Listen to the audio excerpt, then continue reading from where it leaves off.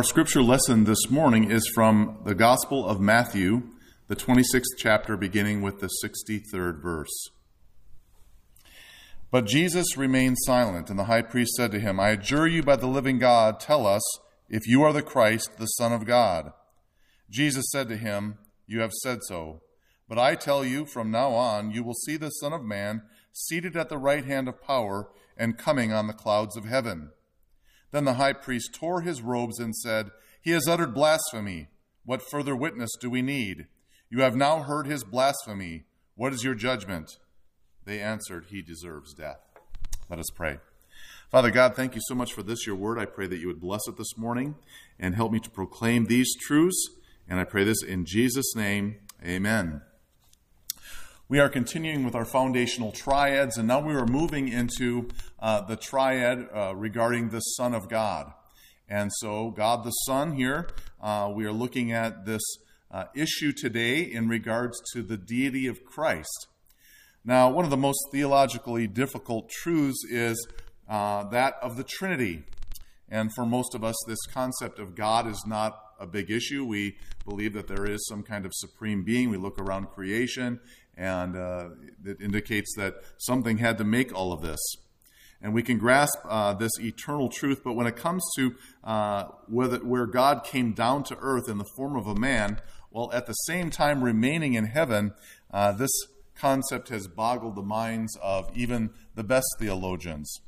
And so I myself have had kind of a mental hiccup when it comes to this issue, this concept, because my reason and logic cannot come to terms with this idea. Because when we think of individuals, we think of them as a specific person, not three persons.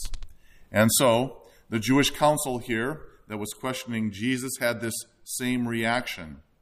They were so violently offended by Jesus and his statements that they began to tear their clothes apart, yelling blasphemy. You have blasphemed God. You have spoken ill against his name by declaring the things that you are proclaiming yourself to be equal to God. And so many throughout history have tried to say here that Jesus was not claiming to be God in these statements. They say that he was not equal with the Father in his deity. And along with the chief priests, they would proclaim blasphemy as well. So what do we do when our minds will not accept the fact that Jesus is the third person of the Holy Trinity?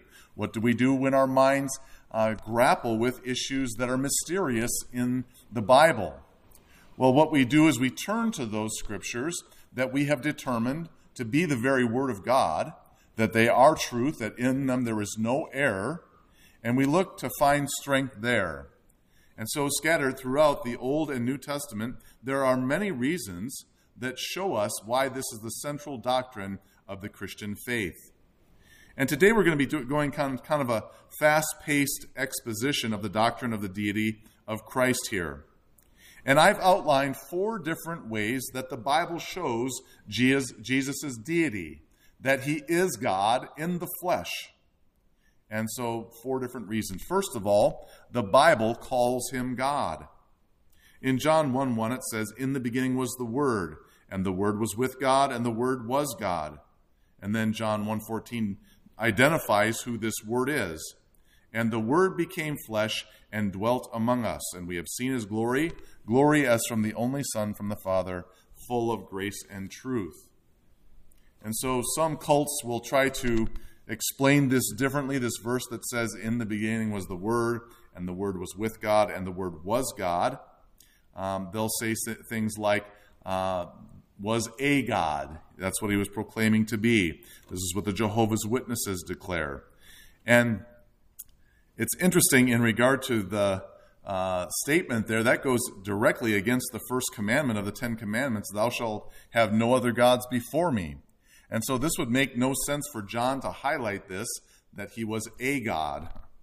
And so obviously Jesus was God, as is declared here in John 1:1.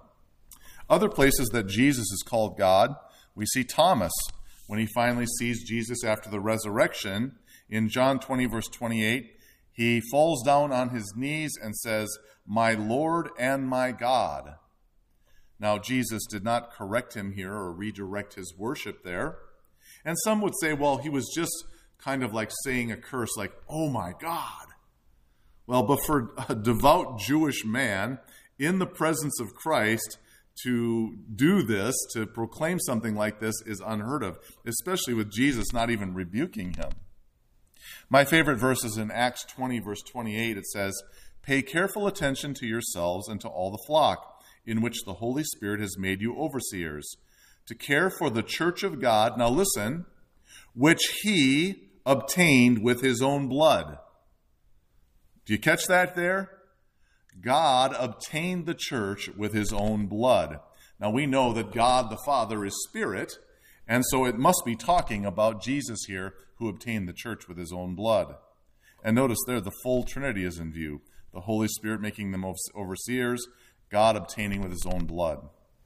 And then there is Romans 9:5, which says, "To them belong the patriarchs, and from their race according to the flesh is the Christ, who is God over all, blessed forever." And then in Titus 2:13, "Waiting for our blessed hope, the appearing of the glory of our great God and Savior, Jesus Christ." And so, who's appearing in the clouds? Who's the one appearing as our Savior? Well, it's not God the Father according to Revelation. It's Jesus who is coming down in the clouds to save us. Now, accusations of blasphemy, we see this scattered throughout the scriptures as well, where people declare, well, he's blaspheming. People who knew what he was talking about, knew the sense of what he was, they were standing right there listening to him. Listen to Mark 2:7. It says, why does this man speak like that? He is blaspheming. Who can forgive sins but God alone? And so the religious leaders right there, recognizing what he was saying, that he was declaring himself to be a forgiver of sins, which only God can do. Next, we see that Jesus is God because of his role in creation. John 1:3 says, "All things were made through him, and without him was not anything made that was made." All things were made through Jesus, and if he was not there, they would not have been made. That does not sound like an omnipotent God who needs a created being there in order to create something. No, he is part of that Godhead. The Bible states that in the beginning, God created. And so, was it God the Father or this created being Jesus? No, he wasn't a created being. He is part of that Godhead that was there creating. Also, we see this plural in Genesis 1:26, where it says, "Let us make man in our own image. In his image, he made him, male and female, he made them." And so who would he be talking to here? Let us make man in our image. Well, he's definitely not talking to the angels, because the angels were not made in the image of God, as we studied last month. Also, we see here that he receives worship, another reason that we proclaim that Jesus is God. Look at this law in Exodus 34:14. It says, "For you shall worship no other God, for the Lord, whose name is jealous, is a jealous God, declaring there shall be no other worship except towards God alone." And so, if the Jehovah's Witnesses are right, we still should not worship him, even if he is the Son of God. Revelation 5:8 says, "And when he had taken the scroll, the 4 living creatures and the 24 elders fell down before the Lamb." We know who the Lamb is, right? That's Jesus. "Each holding a harp and golden bowls full of incense, which are the prayers of the saints." And so the living creatures and the 24 elders are falling down before the Lamb in heaven, right before the throne. If there's any place that you don't want to worship something besides God alone, it's in heaven before the throne of God, right? And so they're here worshiping the Lamb.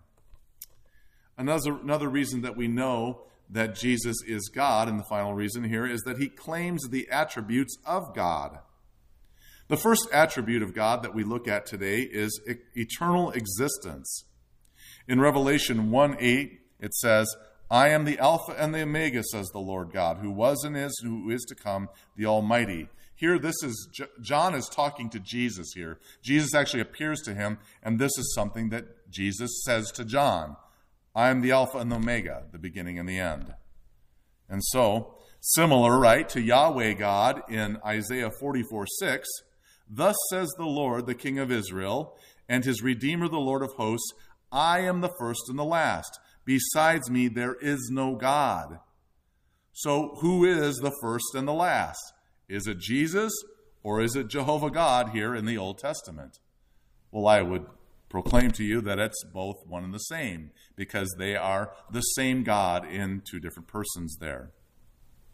Next, we see another attribute that Jesus proclaims himself to have, which is omnipresence. And this is a being who can be anywhere at once, at one time. Matthew 28 here, verse 20, Jesus says, Behold, I am with you always to the end of the age. Okay, so he's going to the Father, and he says, I'm going to be with you. Now, how can he be with you? It's not like he's saying, well, I'm with you in spirit. Go out and get them or whatever. No, because later on in Matthew 18:20, we see it says, where 2 or 3 are gathered in my name, there I am in the midst of them. Omnipresent. So how many different gatherings around the world right now do you think of 2 or 3 more people are in his name this very morning? I would say at least thousands, if not hundreds of thousands, of different gatherings in his name. And so how can he proclaim to be, I am there with you, if he's a limited, finite being like a human? Well, it's impossible, but it's not impossible for God, because God is omnipresent. He can be everywhere at once. And so we say this, don't we? Jesus is in our midst. He's here with us right now, this very moment. Similar to God the Father in Psalm 139, 8 through 10. If I ascend to the heavens, you are there. If I make my bed in Sheol, the grave, you are there. If I take the wings of the morning and dwell in the utmost parts of the sea, even there your hand shall lead me, and your right hand shall hold me. Anywhere that David went, God was going to be there right with him. And we know that for our lives too as well. God is with us all the time. Another eternal attribute here that we see is that there is eternal consistency, sameness. Hebrews 13:8 about Jesus says, Jesus Christ is the same yesterday, today, and forever. Like God in Malachi 3:6, for I, the Lord God, do not change. Therefore you, O children of Jacob, are not consumed. And so created beings are always changing our minds, changing our habits, changing our position, whatever, on certain things. Angels also changed their minds, changed their positions. Lucifer and the angels, they fell. They changed from one thought to another, from humbleness to pride, from righteousness to sin. And even the good angels long to look into things that are in the Word, things about salvation. And so they go from a place of ignorance to a place of knowledge. That's a change that takes place. Another attribute of God that Jesus proclaims himself to have is that of judge. Throughout the Old Testament, God is the one who is bringing judgment on the earth. In Isaiah 33:22, it says, For the Lord is our judge, the Lord is our lawgiver, the Lord is our king, he will save us. But notice in Revelation 22:12, we see that it's Jesus who's bringing judgment.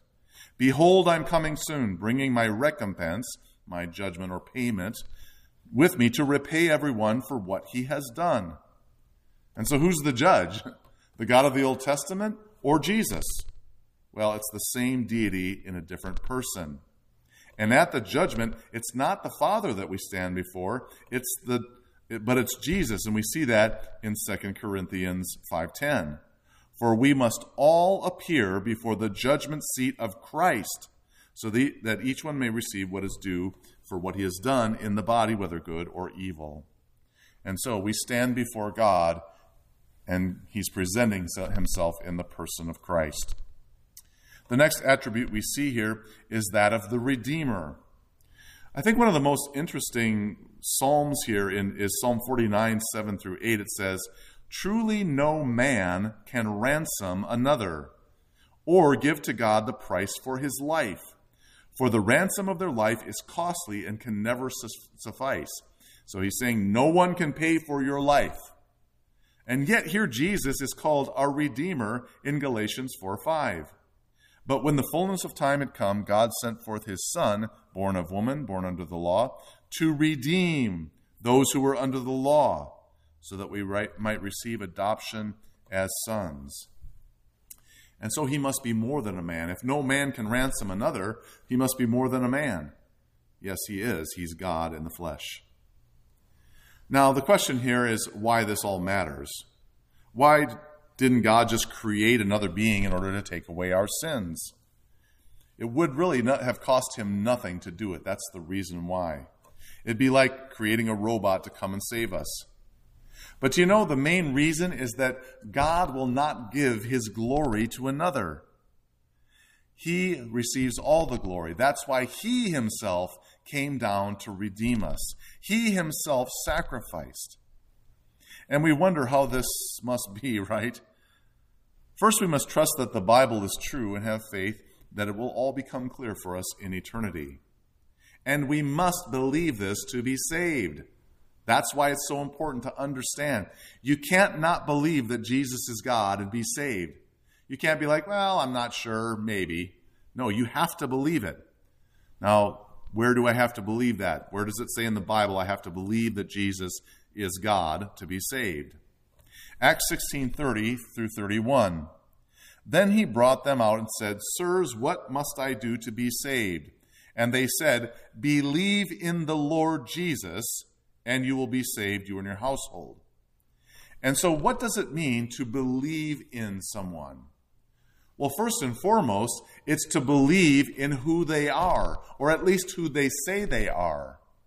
We believe in what they proclaim themselves to be. And Jesus, throughout his ministry, proclaimed himself to be God. In conclusion here, visions, dreams, and prophecies, if they are from God, are always meant to support Scripture. We are not to base our theology on them, but we can be encouraged as we see these truths that match up with the Bible. A while back, I read a book entitled Heaven is for Real, and it's the account of a 4-year-old boy who nearly died of a burst appendix, and how his dad, who's a pastor in Nebraska to this very day in the same church, and his mom, they faced the possibility of losing their son.